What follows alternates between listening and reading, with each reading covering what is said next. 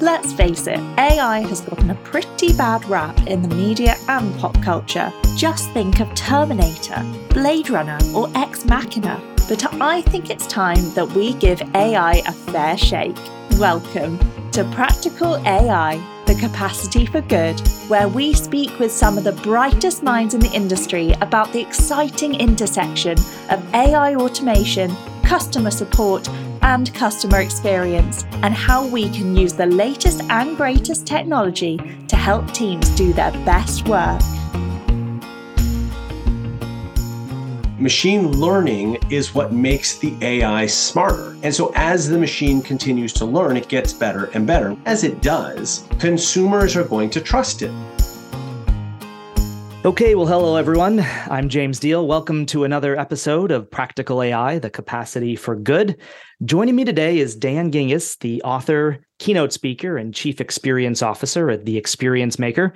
Dan is an award-winning customer experience and customer service expert with over 20 years of experience helping companies create a competitive advantage with CX and teaching businesses and executives how to create experiences that turn customers into advocates. Dan was also recently named to the list of top customer experience influencers to follow in 2023 by CX Network. Welcome to the podcast, Dan.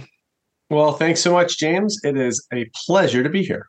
So, as I just mentioned, you were recently named as one of the top customer experience influencers to follow in 2023.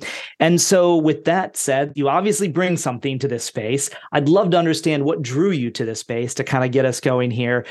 Why CX, why customer experience, and how did it all start? And what is your focus today as you see this space developing? Sure. Well, I kind of fell into CX by accident in reality. I was a marketer for almost 20 years, straight out of college, started in direct mail, grew into email and social media and SEO and digital website, all that sort of stuff. And when I was at Discover Card for almost 10 years, one of the cool things about that company is they rotate people all the time. If you're in a role more than 2 years, you're considered ancient. So I got recruited by the chief digital officer into a new role that was called the Director of Digital Customer Experience and Social Media.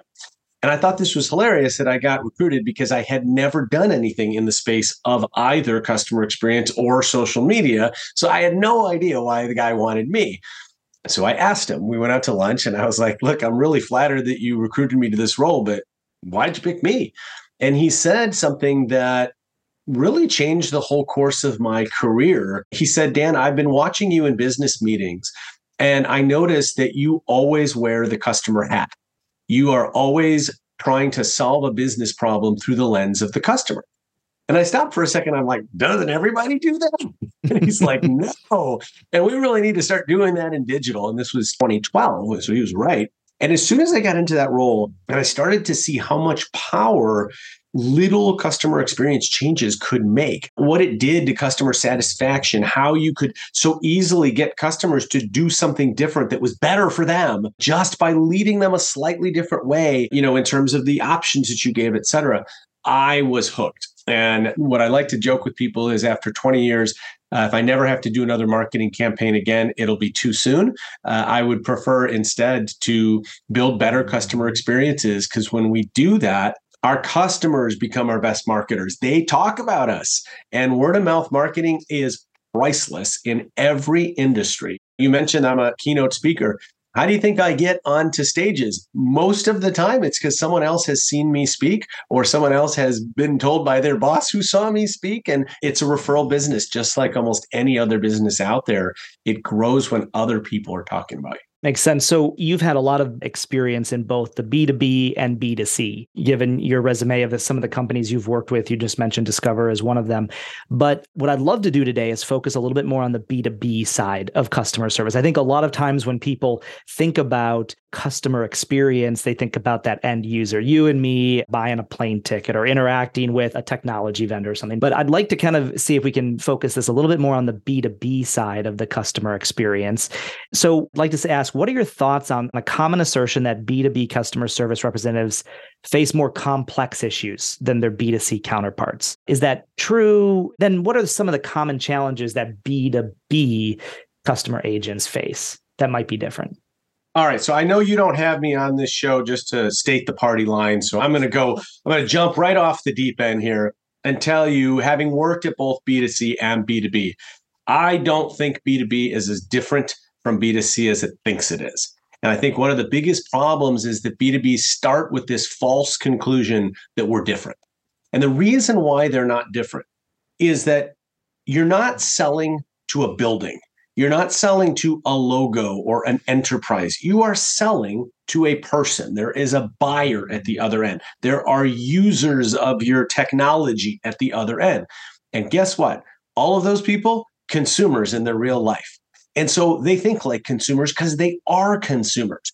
And the truth is, whether you like it or not, if they went out last night to dinner with their significant other and had an amazing experience and everybody treated them like royalty and the food was incredible and the service was great, when they get to work the next day and they're dealing with your company, they expect that same experience. And you may not think that's fair. You may not want that to be, but that's how people think. We compare every experience to the last great experience that we had.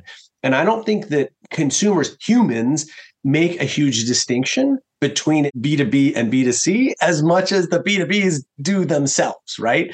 Now, to answer your question directly, I do think there is more complexity in B2B.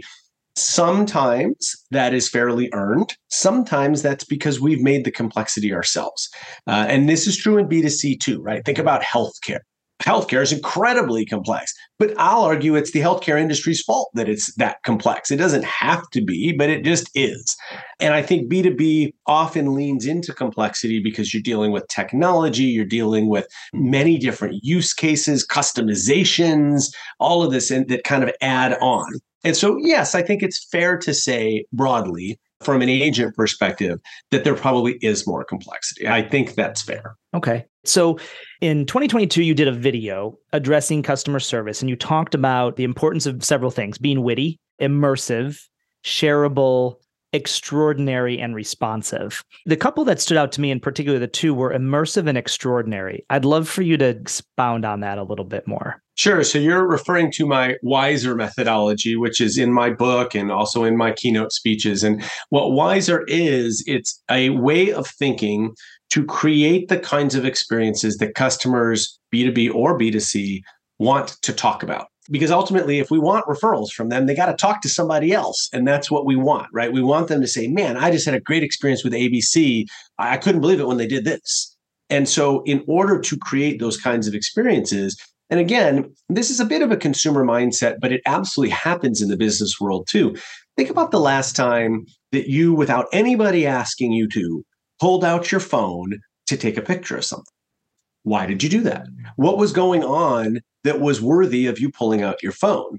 And what the WISER methodology does is it helps companies create that experience, that moment where somebody says, I got to take a picture of this.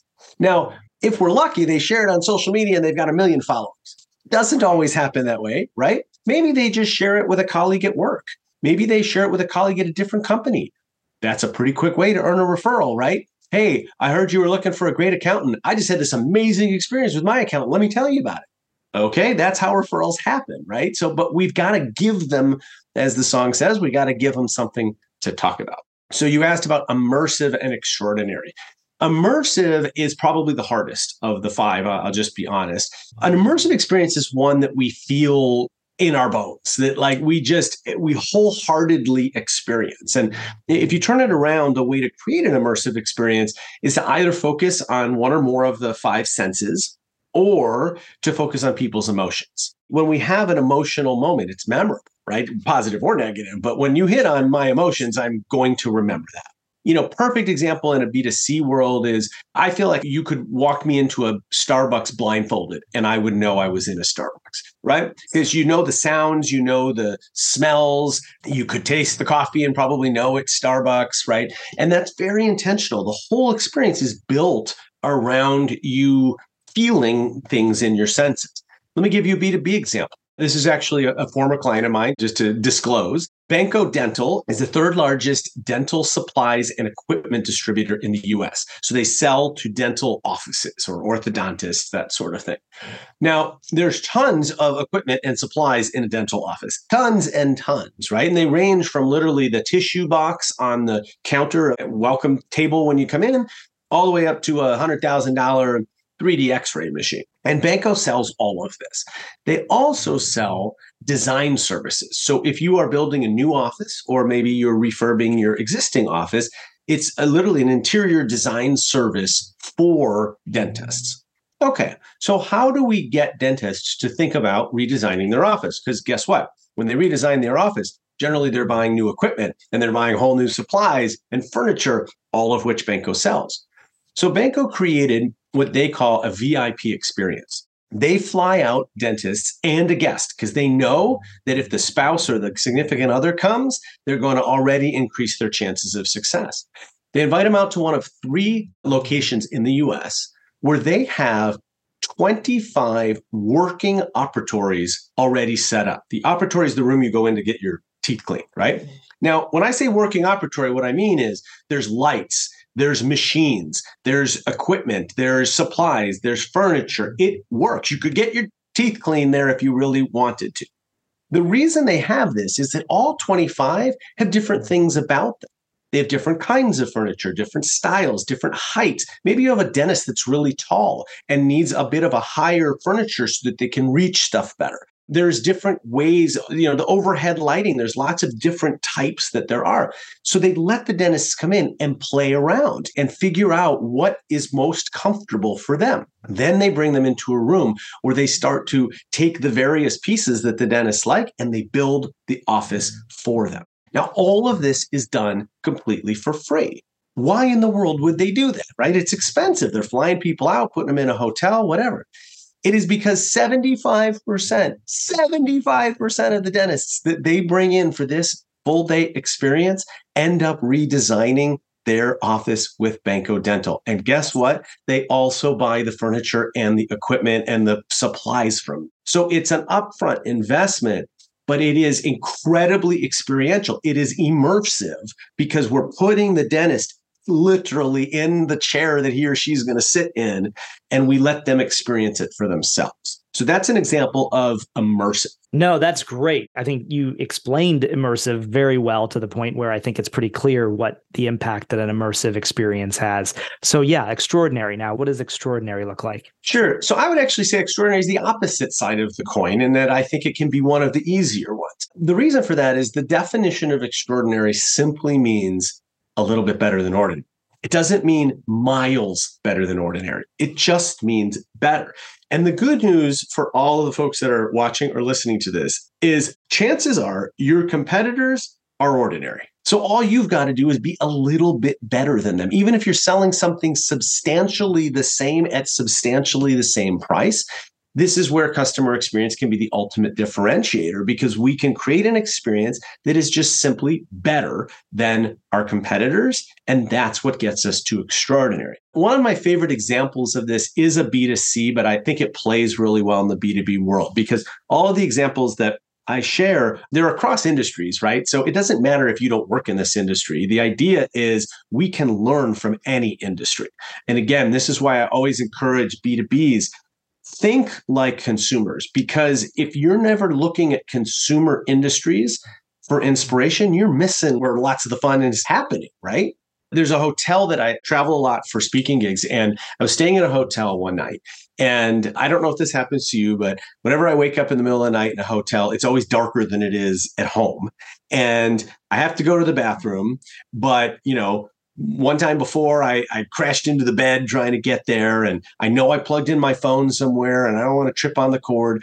So I very gingerly put my feet down on the floor. As soon as I do that, a motion-activated light at the bottom of the nightstand illuminates the path to the bathroom. Magical. 2:30 in the morning, I'm like, great. So I go to the bathroom, come back, being the customer experience guy that I am. I got to get down on hands and knees and see what's going on here, take a picture of it for my book and my presentation. And it turns out that this is like a 50-cent stick-on light that they have just stuck onto the bottom of the nightstand. It's not expensive. It's not operationally complex, but it totally transforms the experience from ordinary to extraordinary. And so the reason I love that example is it doesn't take millions of dollars to do this. Now, one last thing about this example, we got to look at, well, how did they think of this? How did this ever even come up? Well, it was one of two ways, and either way is perfectly acceptable. Method number one, they listened to their customers. Customers were telling them it's too dark in the room. I banged into the bed. I tripped over the phone cord. Like, you need more lights. They listened to customers and they took action, something that all companies should continue to do. The second, and this is really key, and it is harder for B2Bs, but it is not impossible. The second is that an executive of this hotel company decided to spend the night in his or her own hotel, something that executives don't do nearly enough. Become a customer of your own company. And that executive went to bed that night and just like me, woke up in the morning in the middle of the night, had to go to the bathroom and said, man, it's dark in here. And then they said, maybe we should do something about that. And hence the light. So I always encourage people, to the best of your ability, become a customer of your own business. Log into your own platform. Forget your password and go through that process, because I'll bet it's a lot of fun for your customers. We don't ever spend enough time doing the things we make our customers do. So we never know kind of how annoying they are. But again, we put on our own consumer hats. We know that it's annoying to fix a password. We hate doing that. So then why do we make our customers do it? And let's figure out a way to do it better so that it isn't as arduous for our customers. That's some fantastic advice. I think, drinking your own Kool-Aid, that, being a customer of your own business, really, really important. And that illustration was really powerful. Something you mentioned, however, in what you were talking about is that competing on price, that can be really hard to do. Typically, I think you'd call it a loser's game, right? I do. Loser's game. It's a race to the bottom. Right. Not a good way to get to the top. So how do you see the advent of the customer experience as really predominantly the thing to leverage for differentiation? How do you see that as being significant? And who are some successful people that you have seen employ the customer experience and stand out against competitors, even when their price might even be a little bit more expensive, for instance? Yeah, great question. I look at competing on price as a loser's game because it's a race to the bottom. Competing on product or service, also really hard. Look, I know most B2Bs think that their product or service is unique and different from anybody else. At the end of the day, most of the time, you're doing something similar to a number of direct competitors. You might have the best CRM in the world, but there's still Salesforce over there doing CRM too, right? And they've been doing it longer and whatever. And so unless you have a truly, truly unique service that no one else offers, it is very difficult in the B2B space to say, well, we are totally different. By the way, in B2B, if you are totally different, the challenge you're going to run into is nobody knows they need you, or you don't know what department to go talk to because there's no buyer for what you're selling. So you take product and price out of the equation, and essentially what's left is experience. And that's why I think it is such the differentiator, because every company can compete on experience. And one of the good things about experience is it's generally delivered two ways. It's delivered by technology. It's also delivered by your employees. No one else has your employees. So by definition, your employee base is unique. You can have a unique customer experience because it's delivered by them. And so when we start to think that way, and we start to think about how customer retention, customer stickiness is so critical to success in B2B, we got to make customers feel proud to be our customers, feel like we've got their back, feel like if something goes wrong, we're going to be there immediately to fix it. Feel like when they sign a contract, they just made the best career decision of their lives. That's the kinds of things we go back to appealing to emotions, right? Mm-hmm. I always love telling the story to B2B groups.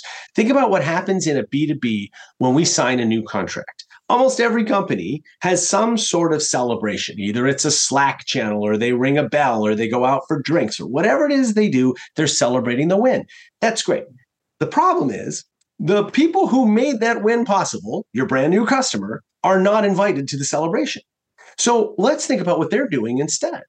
Well, that person's going home that night to their significant other, and they're going home one of two ways. They're either going home and saying, man, honey, I just signed a $2 million deal today. I hope this works out, because if it doesn't, my boss is going to fire me. I am really nervous. Right. I think I made the right decision, but I don't know. Or they go home and they say, honey, I just signed a $2 million contract today. It's going to get me promoted because I did all the research and I found the best company out there. And I love these guys because they've got my back. And I know that they are going to deliver what they said. And I am so confident about this decision. I feel great.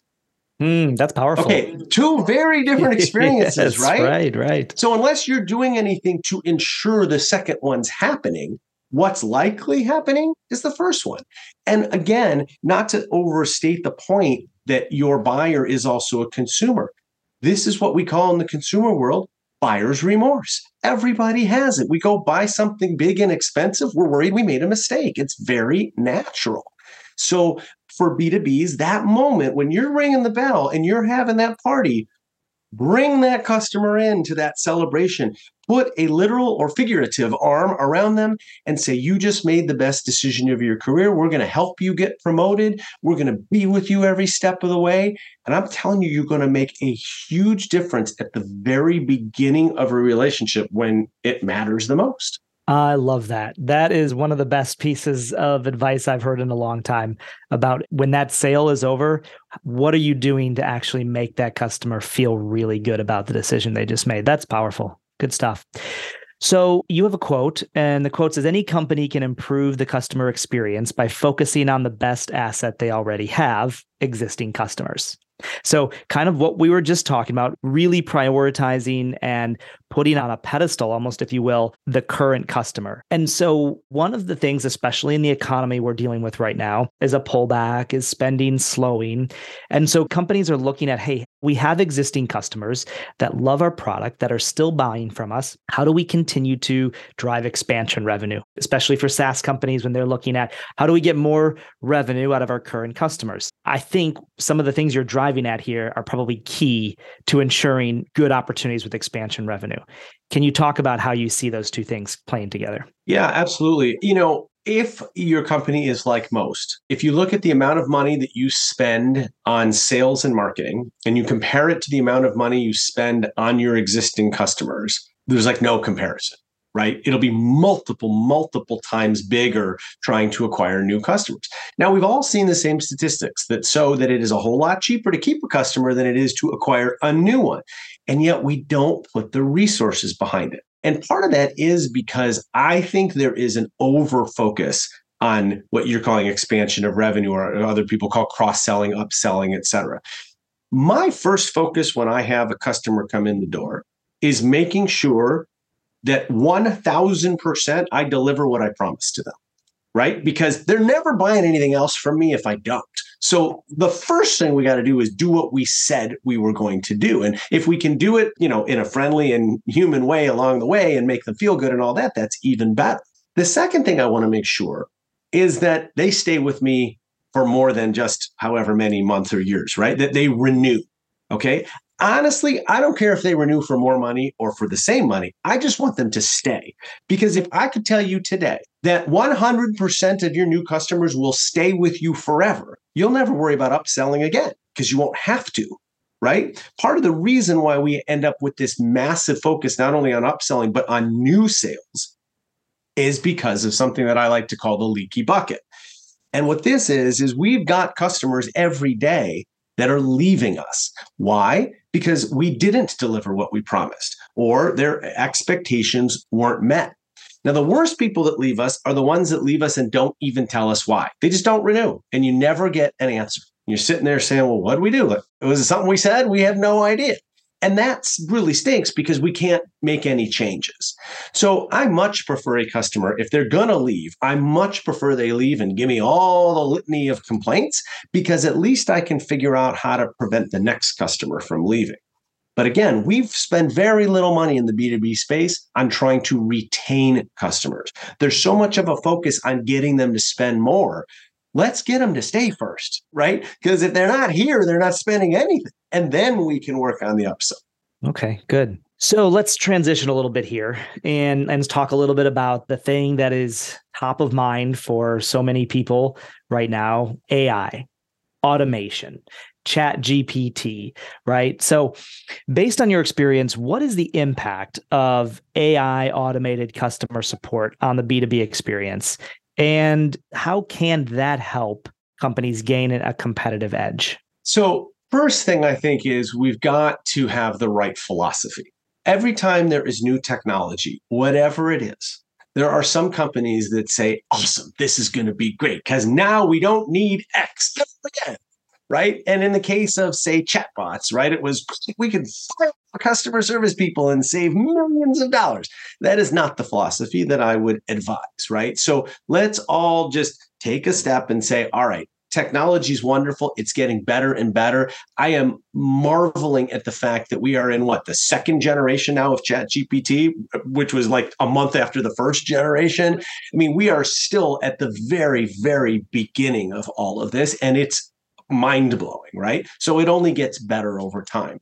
But let's not look at it as a replacement. Let's look at it as a supplement, as a complement. I always like to imagine, for example, remember IBM's Watson, the one that went on to Jeopardy and beat all the humans? Well, I always love to imagine in my head a customer service agent that's sitting next to Watson, right? Now, again, you're going to sense a theme here. I always like to, when I talk about getting in people's shoes, like I really want to do it, right? So let's think about this agent. This agent has all the confidence in the world because they know that any answer to any question, they got it right here. They got the Jeopardy champion right next to them, right? So they know they're going to know the answer to a question. They also know that they're not going to have to spend time looking at 17 screens and opening all these and typing this and clack, clack, clack, and this and all, because they're sitting next to the Jeopardy champion that's just going to tell them the answer. Well, if we now put ourselves into that customer service agent's body, our job now is just to be human. It's just to have a conversation with the customer. To make that human connection. To make the connection and have a relationship, right? Because we got all the answers over here. Now, that is a fabulous use of AI because it's different from saying, oh, well, wait a minute, we don't even need Sally, the agent. We can just have Watson do it. Well, there we've lost the human interaction, right? And so to me, that's not as good of an answer. But when we have a fully informed, fully confident, and focused on the customer, Sally, right, who is now like, my whole job is just to relate to the customer. Now we've got a great experience for the customer because we have a nice person on the other line who is helpful and friendly. Guess what? They also know the answer to all my questions. They got all the answers. All the answers. So now we have, that's to me the perfect scenario. And again, when chatbots first came out, like the first thing that happened is a bunch of companies were like, okay, well, we'll just have the computers do it. And I think they found out really quickly, A, customers weren't ready for it, and B, neither was the technology.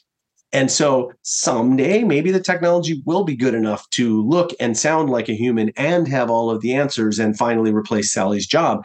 But I personally think we're still quite a ways from that. Yeah, I tend to agree with you on that. I think especially that there are so many things that consumers today, customers today feel like a chat conversation with a bot is sufficient for. But you get into a complex, you want some empathy, you want some understanding that the AI just doesn't have today. You have to talk to a human. That escalation has to be seamless and it has to be quick in order for that experience to even work. One thing I am excited about is now this ability with ChatGPT to sort of upload your own information, right? So let's say I've got 20,000 pages of user guides and every question that's ever been asked in the history of our company. And I can upload all this there. Again, not possible for a human to consume all of that. And even if we just think about how would your customer find that, like you got to search the right term and all that. Now, if all I got to do is kind of just ask my question and ChatGPT can go figure out the answer from the volumes and volumes of data that we have, that's great. And so now I might be, working on your system at 2:00 in the morning when your customer service is closed and I can still get my answer. And that is also a great experience. Mm-hmm. Absolutely. So what tactics can or should B2B companies use to measure the success of their customer support automation and its impact on customer service? Do the metrics change? Should how we measure success in that space start to look different now that we add automation and AI? Yeah. So I always like connecting metrics as quickly as possible to the bottom line. Because at the end of the day, when you're talking to a C-level executive, that's all they care about. Okay. And let's just take this from a CX perspective. There's lots of CX teams and they talk about their NPS score, net promoter score, right? It's a very good indicator of how we're doing at a moment in time, but it doesn't tell us why. And so I have witnessed this time and time again, right? When it goes up, everybody cheers and we ring the bell and we go to the Slack channel and we say, we're so great, our NPS score went up. And when it goes down, we say things like, oh, it must be the pandemic or the weather or climate change or, whatever. We blame it on something. The truth is we have no idea either way. None. And so what we have to start doing is we've got to start tying metrics like that back to the bottom line. So let's take your example. The first thing I would look at is some metric around the accuracy of the AI. And that's a pretty objective metric, right? How many times out of 100 does it give an answer that the customer is happy with? And even with ChatGPT, right? Because it's a conversation, you can measure, like, how many times do I have to clarify myself until you actually give me the answer that I want? Quick example. The other day I asked ChatGPT, I was writing a blog about the new Starbucks CEO and how the first thing he did was get his barista certification. And he also committed to spending a half a day a month in a store as a worker. And so I asked ChatGPT what other CEOs have worked in their stores. And it gave me an answer, but it wasn't what I was looking for. The answer it gave me was, here are 10 CEOs that started off on the front lines and rose up in the ranks to become a CEO. Good answer to some question, but not the question I was asking. So I had to clarify it. And I said, no, how many CEOs are working on the front lines while they're CEOs? And it gave me a different answer. So that we can objectively measure the percentage of time that the computer is right versus not right. Okay, now let's link that to some satisfaction measure, because we're going to have a one question survey at the end of each engagement that asks the customer, how satisfied are you? Or maybe it's an NPS question about, would you recommend us to a friend, et cetera. And we can see that all of the times that it's right, our NPS score is here, and all the times it's wrong, our NPS score is there. Now we take NPS and we link it to the retention of that customer, the retention rate. How long does that customer stay our customer? I think customer retention rate is probably the most important metric that any B2B should be measuring. Because again, as I said before, if 100% of the customers we bring in the door never leave, our entire business looks a whole lot different than it looks today.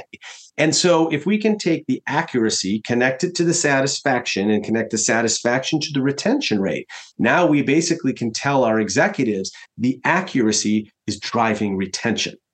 And that is a number that they understand because they know the value of every customer is X thousand dollars. And so the more customers we retain, the more money we make. Great structure for being able to look at that. And those are the kind of things that I think businesses are going to have to be rethinking, is how do we look at what AI is doing for us or not doing for us? And how do we, and to your point, draw that to the bottom line? Yeah. And I suppose there is a piece on this bottom line thing, to be fair.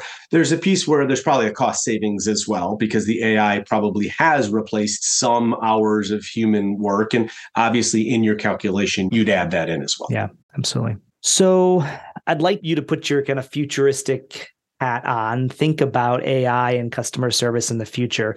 So as this evolves, what do you think customer support looks like a decade from now? And maybe even it's 2 years from now, right? At the rate at which technology is evolving. It's going to be 2 weeks from now.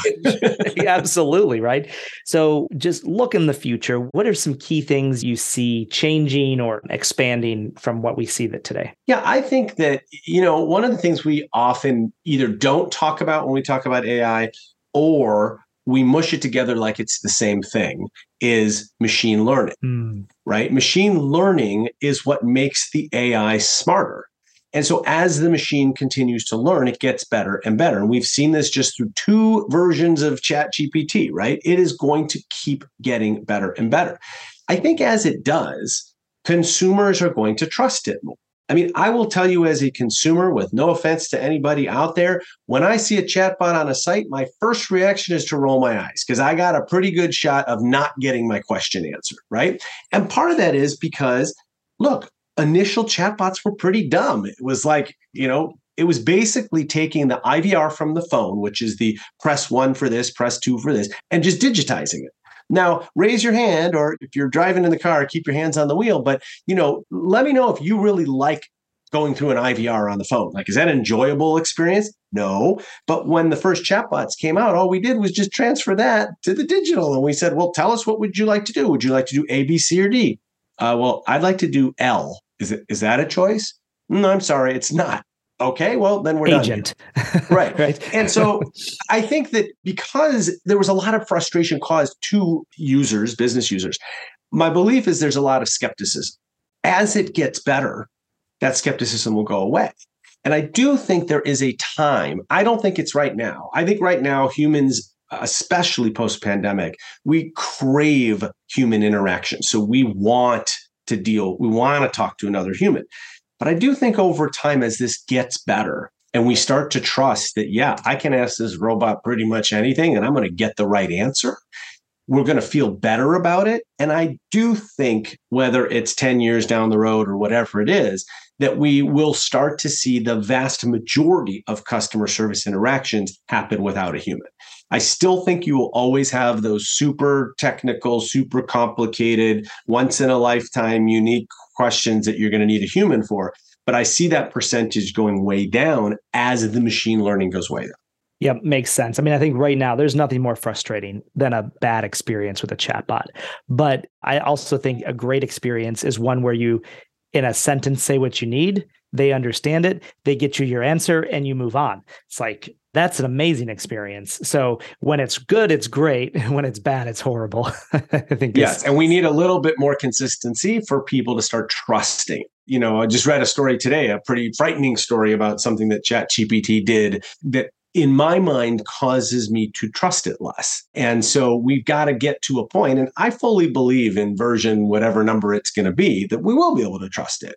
I mean, I don't know if people know this, but at the bottom of every page on ChatGPT, it says information may not be correct. Right, right. It's right there.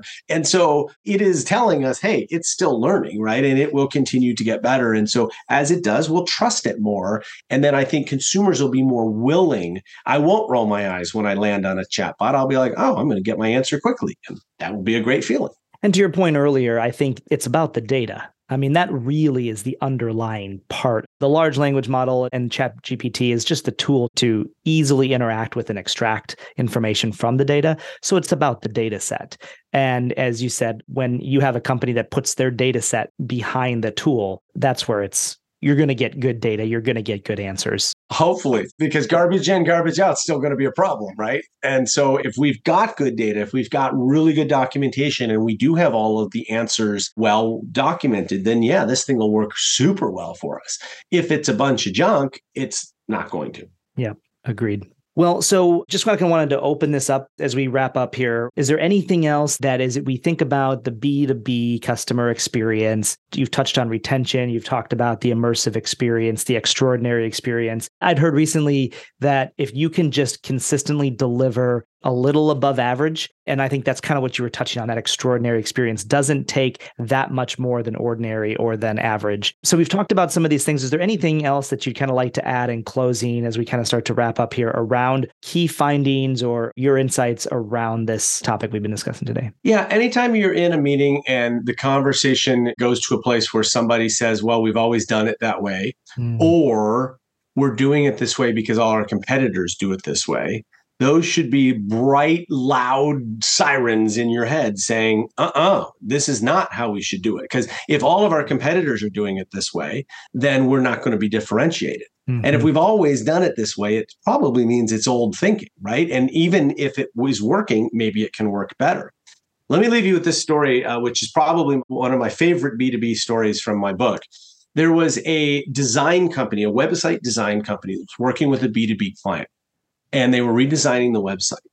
And the client was absolutely adamant that they wanted a certain navigation structure at the top of the page. You've probably seen it: products, services, resources, et cetera, et cetera, et cetera. And the design agency said, no, you don't want this. And they said, yes, we do, because this company has it, and this company has it, and this company has it. We want to be like them. And they said, But the problem is those aren't the right headings. They're back and forth. The design agency finally says, fine, we're going to prove it to you. And they go out and they do a survey.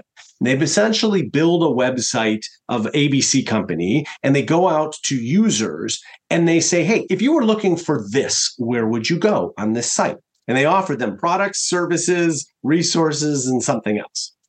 The study came back, and it will blow your mind. Basically, all 4 answers came up equally the number of times. Right? In other words, no one had any idea where to find anything. But this company wouldn't move because their competitors were using the same navigation. So they felt like that's what they had to do. Wrong answer.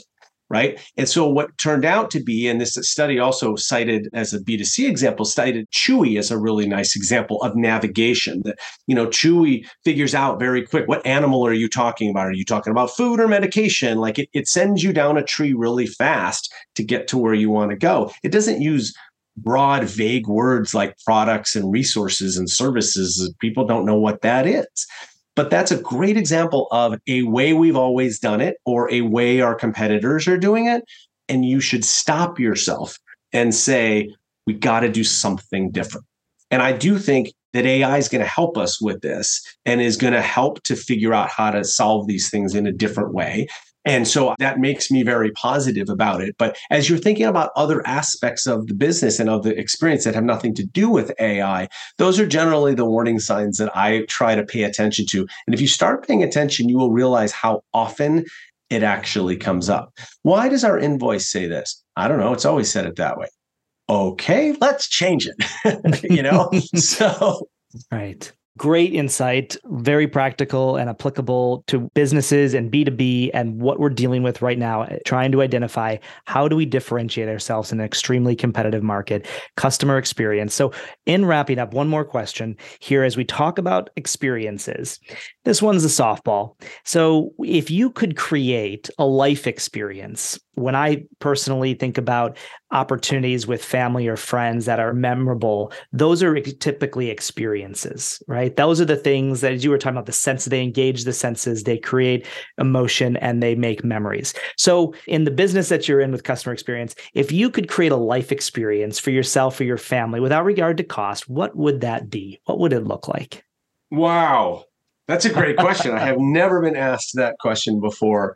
I'm going to cheat a little bit and say that the answer is different for everyone. And so as business people, we have to understand and appreciate that. Is that whatever answer I give you, your answer is going to be different because you're a different person. You have different family members. You have different likes and tastes and all that sort of thing. And so I guess my broad answer, which again might be a little bit cheating, is that I would wish for an experience that was customized to me and my family, that it felt like it was designed for us, not for us and the Deals and the Smiths and the Joneses, but just for us. And that, whatever that is going to look like, I know it's going to feel great. Yeah. Well, hey, it was so great to chat with you today, Dan. Appreciate your time. This was very insightful and I think helpful. And I look forward to being able to chat sometime in the future. Well, thank you so much. It's been a pleasure being here. I appreciate it. And if anybody else, wants to talk or has a question, one of the things I preach in my book, the R in Wiser, is being responsive. So please reach out. I'll be happy to respond. My email is dan@dangingiss.com. That's me. It's not an assistant. It's not a bot. It's just going to be me. So if you have a question or hit me up on LinkedIn or wherever you like to be, would love to continue the conversation. Perfect. Well, thanks for joining us today and take care. So long. Practical AI, the capacity for good, is brought to you by Capacity, an automated help desk, knowledge base, and customer experience platform. Be sure to subscribe, rate, and review us on Apple Podcasts, Spotify, and Google Podcasts, or anywhere else podcasts are found, and click follow so you don't miss out on any future episodes. And if you would like to improve your customer experience and internal operations, head over to capacity.com and get started for free. On behalf of the whole team, thanks for listening.